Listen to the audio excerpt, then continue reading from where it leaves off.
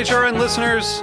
As we celebrate our 15th year, we are deepening our commitment to giving voice to the next generation of food systems storytellers, and we need your help. Our internship and fellowship programs help activate new possibilities for underrepresented and underestimated young people through experiential journalism, audio engineering, and production training.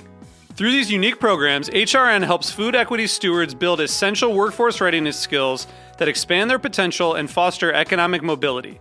Please consider supporting these critical programs. And with a minimum donation, you can be entered to win a dinner for two at an amazing restaurant in one of 8 cities and tickets to a concert at a great venue in one of those cities. We have incredible partners across the country who have donated, as they also share our passion for helping to educate the next generation of food systems storytellers. Check out heritageradionetwork.org/15 to donate and enter to win today. That's heritageradionetwork.org/15 to donate and enter to win today. And make sure you donate before March 31st. Thank you. Today's program has been brought to you by Whole Foods Market, a dynamic leader in the quality food business, a mission-driven company that aims to set the standards of excellence for food retailers. For more information, visit WholeFoodsMarket.com. You're listening to Heritage Radio Network, broadcasting live from Bushwick, Brooklyn. If you like this program, visit heritageradionetwork.org for thousands more.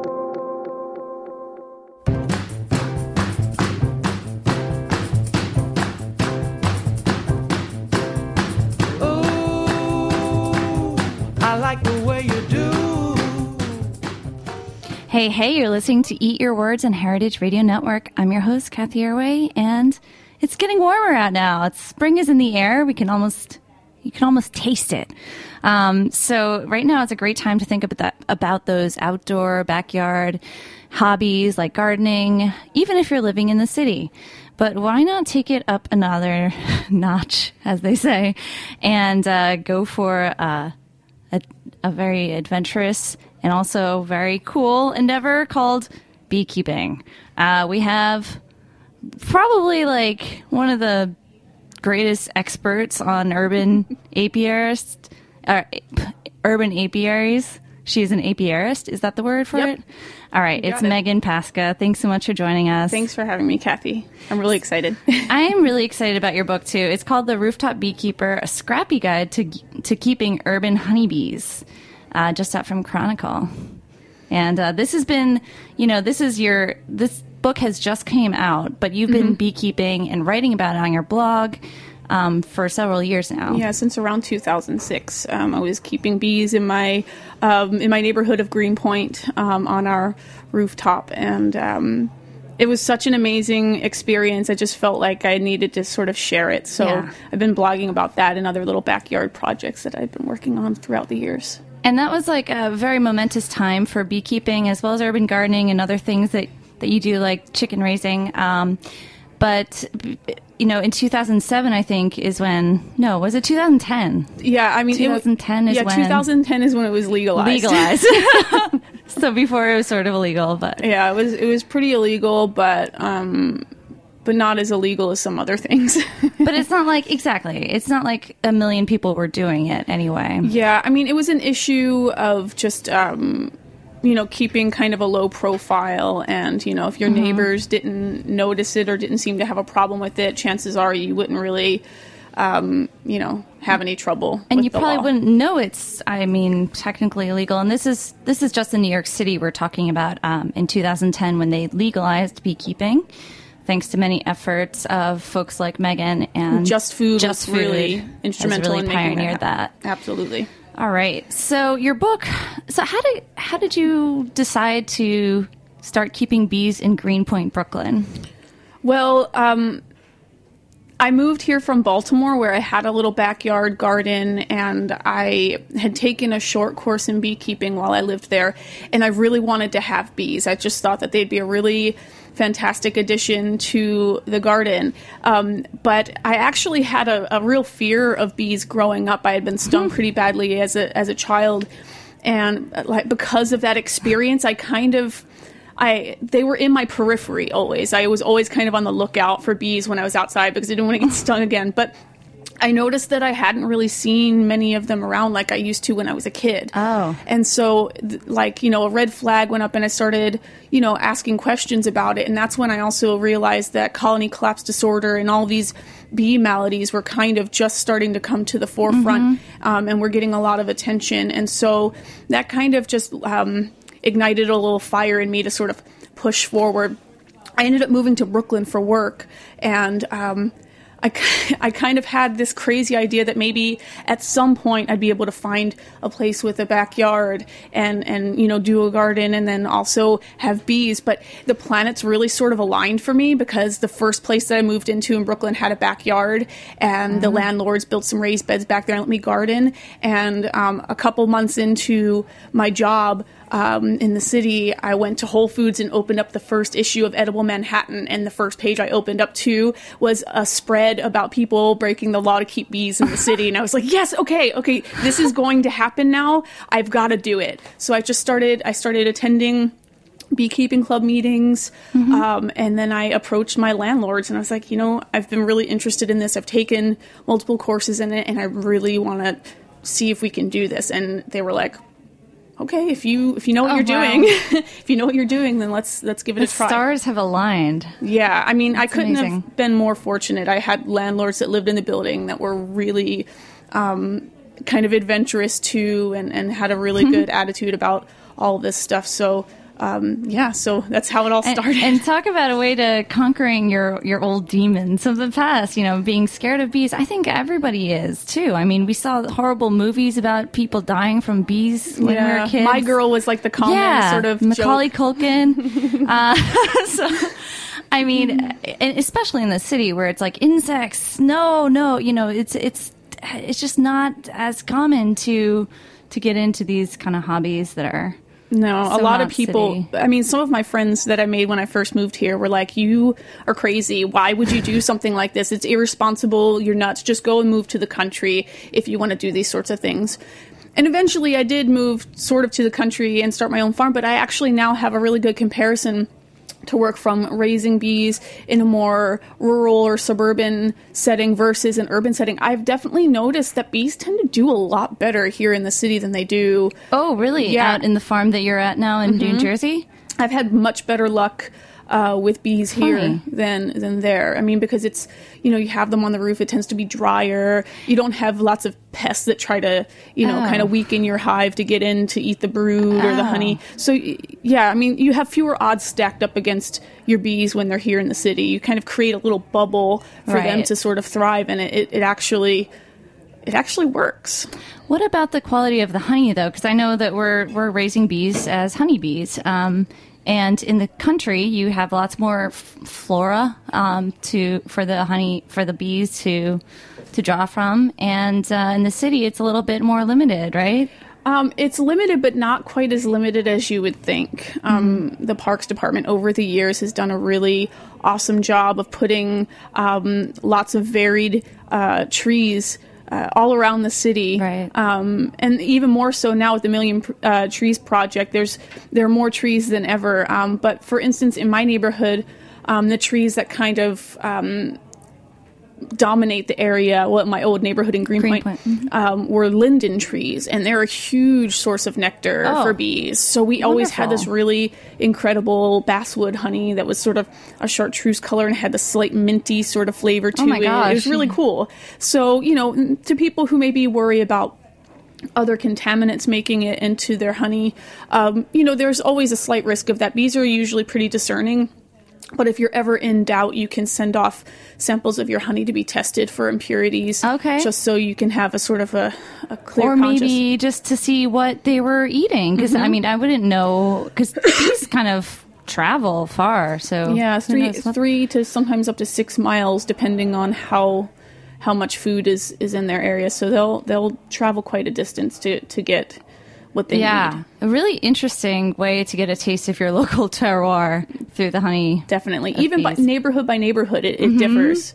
I have friends in Bushwick, and we compared their honey to the honey from Greenpoint, to the honey in Fort Greene and Red Hook, and it's all different. It's so cool. Like, I mean, even in a place as comparatively sort of small, but like, you look at the landscape, it all sort of seems the same, but it's not. It kind of, the bees give you an opportunity to... It's so different. Yeah, it gives you an opportunity to kind of look at your neighborhood in a different way. So cool. So this book, it's called The Scrappy Guide. Is that sort of implying that, the rooftops aren't exactly, it's a sort of a makeshift landscape for beekeeping? Or is it just for like a beginner's guide? Or who is this book for? There are a lot of beekeeping books out on the market, and they all tend to take kind of a conventional stance towards beekeeping. And So country-based? Some suburban, and some of the books, actually, the newer books do touch on urban beekeeping, but in terms of management techniques, they tend to focus on more conventional methods of management, whereas this book tends to, the approach is really bare bones, treatment-free beekeeping, which, just in my opinion, I feel like in my experience, I kind of, you learn the conventional way, and then you... Like me personally, I worked my way backwards, and the more I worked with my bees, the more I wanted to practice a more, like a less intensive management. So like fewer inputs, less sort of manipulation, and more just observing and giving the bees an opportunity to thrive using their their natural behavior and functions. So the book is really simplified. It's like the most stripped down, simplified beekeeping book that you'll probably ever find. That sounds good to me. Because I kind of, after years of teaching classes like this at the botanical gardens and, at my farm or even in Brooklyn on my rooftop, I learned that there is such a thing as too much information to a beginner's mind, and that just to start with a really good, simple foundation leaves room for people to kind of explore other options as they sort of grow as a beekeeper, as they gain more experience with their own bees and in the context of their own environment, because it's all a little different. I mean, your management techniques can vary based on your climate. Right. No, but that's empowering. I think that's really exciting. And most beekeeping starts because you have a farm and you want those plants to be pollinated and produce better. What if you just don't really even have a garden? Does it make sense to have, have some beehives? Sure. Okay. I think that the great thing about beehives is that you can put them almost anywhere, and you don't need to have land in order to embark on a hobby like this. They don't take up a lot of space. If you've got a structurally sound rooftop and a big enough hatch to climb through with a couple of 30 to 40 pound boxes, you've got a pretty good setup for starting your own urban apiary. That's why I was really excited about it, because I knew that I had really limited space in my backyard. Yeah. And it was a great way for me to sort of do something productive related to nature and in a really small, limited space. But then there we have the devil's advocate question, the limited space and, a small city. So you got your neighbors right up against you. What happens if these bees swarm and they're too close to human living condition? Well, part of what I discuss in the book is selecting a site for your bees, where you would want to set them up is pretty critical. I mean, you don't want to disrupt the day-to-day life of your neighbors. You don't want to create a situation also where... Macaulay Culkin. Yeah, that's really unlikely that would happen. But you also just don't want to have your bees in a situation where you feel kind of uncomfortable going to inspect them because you've placed them in a really precarious spot that you were even made uneasy. Because some people put their hives on rooftops where they have to climb, do some serious climbing to get to them, and if you are frightened to inspect your bees, then you will inspect them less frequently, and when your bees get away from you, you end up with swarms, and then you've got to collect your swarms and do a lot of explaining and apologizing. Swarms are pretty gentle, but they make a lot of noise and they scare people and they frighten people. Yeah. And most people don't know anything about swarms and the fact that they're gentle and it's just a natural reproduction of a hardy hive, like it's their way of propagating the species. But most people don't know that. They just see a bunch of venomous insects flying around and it scares them. And so you definitely want to be a little proactive about managing and practicing some swarm prevention. And most of the swarm prevention I do is just splitting up my hives into smaller hives proactively. All right, there's so much to talk to you, but we're going to cut to a quick little commercial interlude and we'll be right back.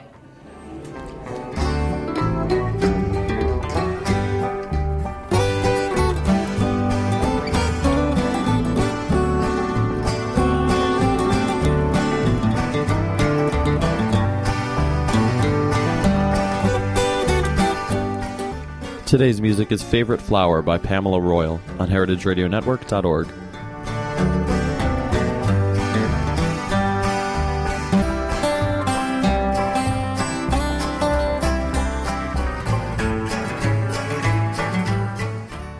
Every Wednesday at noon, Dorothy Ken Hamilton, founder and CEO of the International Culinary Center, interviews the top chefs in the world on Chef Story.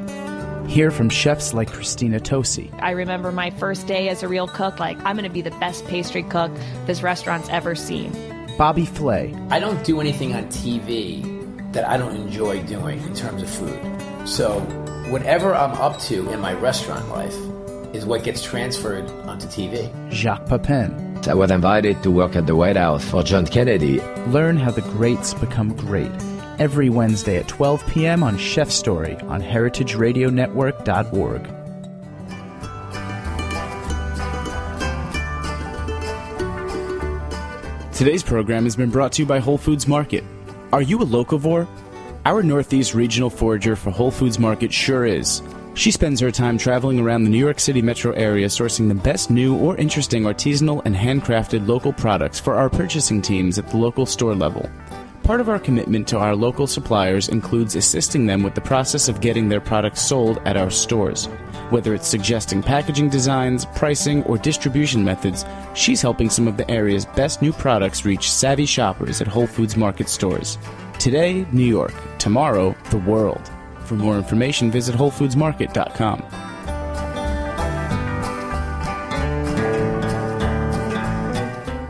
All right, we're back chatting with Megan Pasca, author of The Rooftop Beekeeper. And, just in case the book isn't enough info for you, Meg also teaches regular classes at the New York Botanical Gardens, the one in the Bronx. Yeah, the one in the Bronx. Awesome. And at my farm, too. We do classes there. It's accessible by ferry from the city if you wanted to take a fun day trip to our farm and learn about beekeeping or raising goats, making soap, all kinds of stuff, gardening. Goat soap. And that's in what town in New Jersey? It's in Locust, New Jersey. It's part of Middletown, New Jersey, so you could take the Sea Streak Ferry easy as pie. I think that sounds like a really great summer activity. So I definitely agree. check out Locust. What's the name of the farm? Sorry. It's the Homestead at Seven Arrows. This Homestead at Seven Arrows. You can also stay there, right? It's like a B&B. Okay, cool. So definitely check out more info. But for now, this book, I just love how, it's very practical, very hands-on. It's good. It's great for beginners, as we were just talking about. And you also have some recipes. Yeah, that was a challenge for me. I love to cook, but I'm like one of those cooks in the kitchen that just kind of makes it up, does things by feel. And so it was a great learning experience to get in the kitchen and actually measure things out and experiment and perfect the recipes. And because there's so many products that come from beekeeping, not just honey. Honey is, very versatile.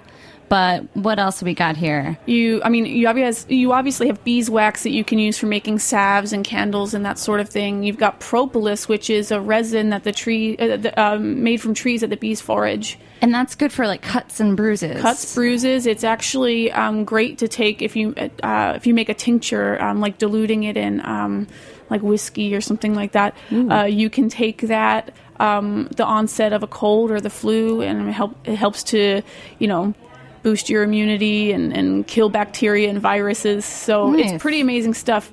And then also things like pollen are really tasty too. They look like little pieces of I don't know, rabbit food maybe, but in different colors. They taste like orange. It tastes like dried fruit. It does. It's really awesome. It's so great. I mean, you get some pollens like dill and fennel pollen, which are really popular with chefs that have a very distinctive taste, but most pollen tastes really kind of like dried mango or something. It's I know, really cool. because it's just like it's like a pebble from all these different flowers, and it's delicious. Yeah, it's all sort of glued together with a little bit of nectar, and it's just such a great treat. How about that for a garnish, chefs?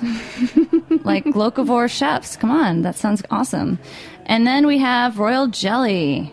Yeah, that's a little more intensive to harvest. Oh, because you have to take it from the queen, right? Yeah, you have to kind of get into queen breeding because usually the larger amounts of royal jelly are found in queen cups when the bees are producing new queens. So you take a queenless colony and you put a bunch of eggs in that queenless colony, and those young bees, they just start feeding the eggs lots of royal jelly and building the combs, just like frantically trying to make a queen. And then you go in and you just kind of take them out and siphon off all the... Oh, so cold. Yeah, so it's a little advanced, I think, for most people. So I didn't include much about royal jelly production in there. But royal jelly we hear about in cosmetics and how great it is for your skin. Mm-hmm. All right, so what else? Is that about it for ingredients from... Oh, and there's also the venom. Mm-hmm. The venom. There's venom, too. People use bee venom as a treatment for autoimmune disorders and arthritis. And in some countries, they use it as a way to keep their skin looking young. They'll basically take a bee and they'll hold it with tweezers and they'll tap the stinger on their skin. Apparently, like the first acupuncture needles were bee stingers. Is this like Botox? Natural? Yeah, nature's Botox. It keeps your skin nice. Oh, it gives you those bee stung lips. Yeah, there's a whole practice of, it's called apitherapy, and it includes the use of honey and propolis. Beeswax. Yeah, all of that stuff as to promote healing, but bee venom's also part of it. No kidding. That's so cool. Yeah, it's pretty awesome. All right, so I just forgot what I was going to say. Oh, okay. Anyway, I'm looking at the speck cherry pepper and honey pizza recipe, and honey is like, you can go savory and sweet with it. You can make savory things savory sweet with it, and I think that that's just like something that is like becoming more and more popular, and certainly with honey too. You cannot just you can also make mead, is what I'm trying to say, and that is very exciting. It's something that it's ages old alcoholic beverage.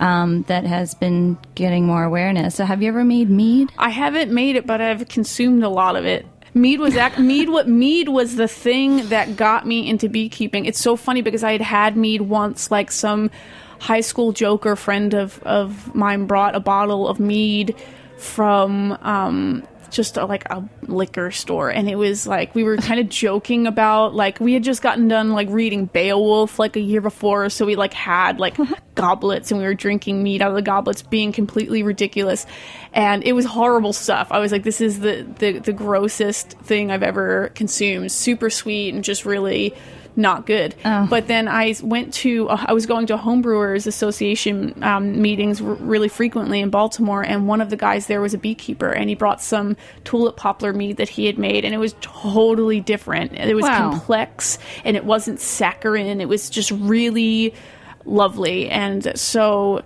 between that and just like being a gardener, my hooks were just in. There are a lot of great meaderies around now too that produce like really fine meads. They're not very sweet. They have a nice like crisp dryness to them, and they're just as good as any wine. Yeah, it's pretty exciting. Just like wine, you could have some pretty bad ones and good ones. So it's really cool to see mead expand. Definitely in a more just crazy way. So what are some of the craziest mishaps? I saw a section on avoiding disasters. I mean, what should we really look out for in beekeeping? I would say some of the worst things that have ever happened in my presence in regards to honeybees, robbing frenzies are pretty common late in the season when when there's not as much food out there for the bees to find. They kind of turn on each other and they go after the weaker colonies, and they'll just go in and just start fighting their way in to steal food, and that can be really ugly. I mean, it doesn't usually result in any real threat to people, but it's just really sad to see. And so you really have to be proactive before like August to sort of like reduce your entrances, sort of close up any gaps, make sure that all of your colonies are queen right, because those situations sort of open up the opportunity for opportunistic honeybees to start raiding some of your hives and pilfering them, and so they'll completely destroy a hive that way. Swarms, it's really funny because around here a lot of beekeepers kind of they make a big deal about swarms because, and I understand why, but they also they're not doing themselves any favors by acting like swarms are like a big horrible thing, because it's a natural it's a really amazing thing to witness. It's so it's such an incredible thing. Like, you get the bees just sort of flying out of the hive really quickly and forming sort of like a cloud of bees outside of the colony, and they're just flying around in circles. They're not concerned with people. They're not in an aggressive state. And then the queen is somewhere in all of that mess, and she lands somewhere, and then all the bees, like, it's incredible. You just watch this glob of like bees grow before your eyes wherever the queen lands. And they're really easy. As long as they're not in a place that's like very out of reach, they're quite easy to catch. And swarms are really awesome because they are like tuned in to build up. Like, once you put them in a new home, they're just like, all right, time to build wax, time to like get to work. And so they're a really healthy mini colony. You put them in a hive and they just get to work, and they do really well. I think that swarms are really awesome, and I wish that there are more people out there just talking about the benefits of swarms and educating people that they aren't going to sting anyone to death. Now that you understand, if you understand that they're starting a new project, basically, and this is all the excitement that they're putting into it, it does sound much more friendly. So that's about all the time we have for today, but thank you so much for sharing a lot of your insights about this wonderful book, which you can get out now. It just came out. It's very exciting. It's now a good time to start those beehives if you're interested. So thank you again, Meg Pasca. Thank you. And we'll see you next week on Eat Your Words. Thanks for listening to this program on heritageradionetwork.org. You can find all of our archived programs on our website or as podcasts in the iTunes Store by searching Heritage Radio Network.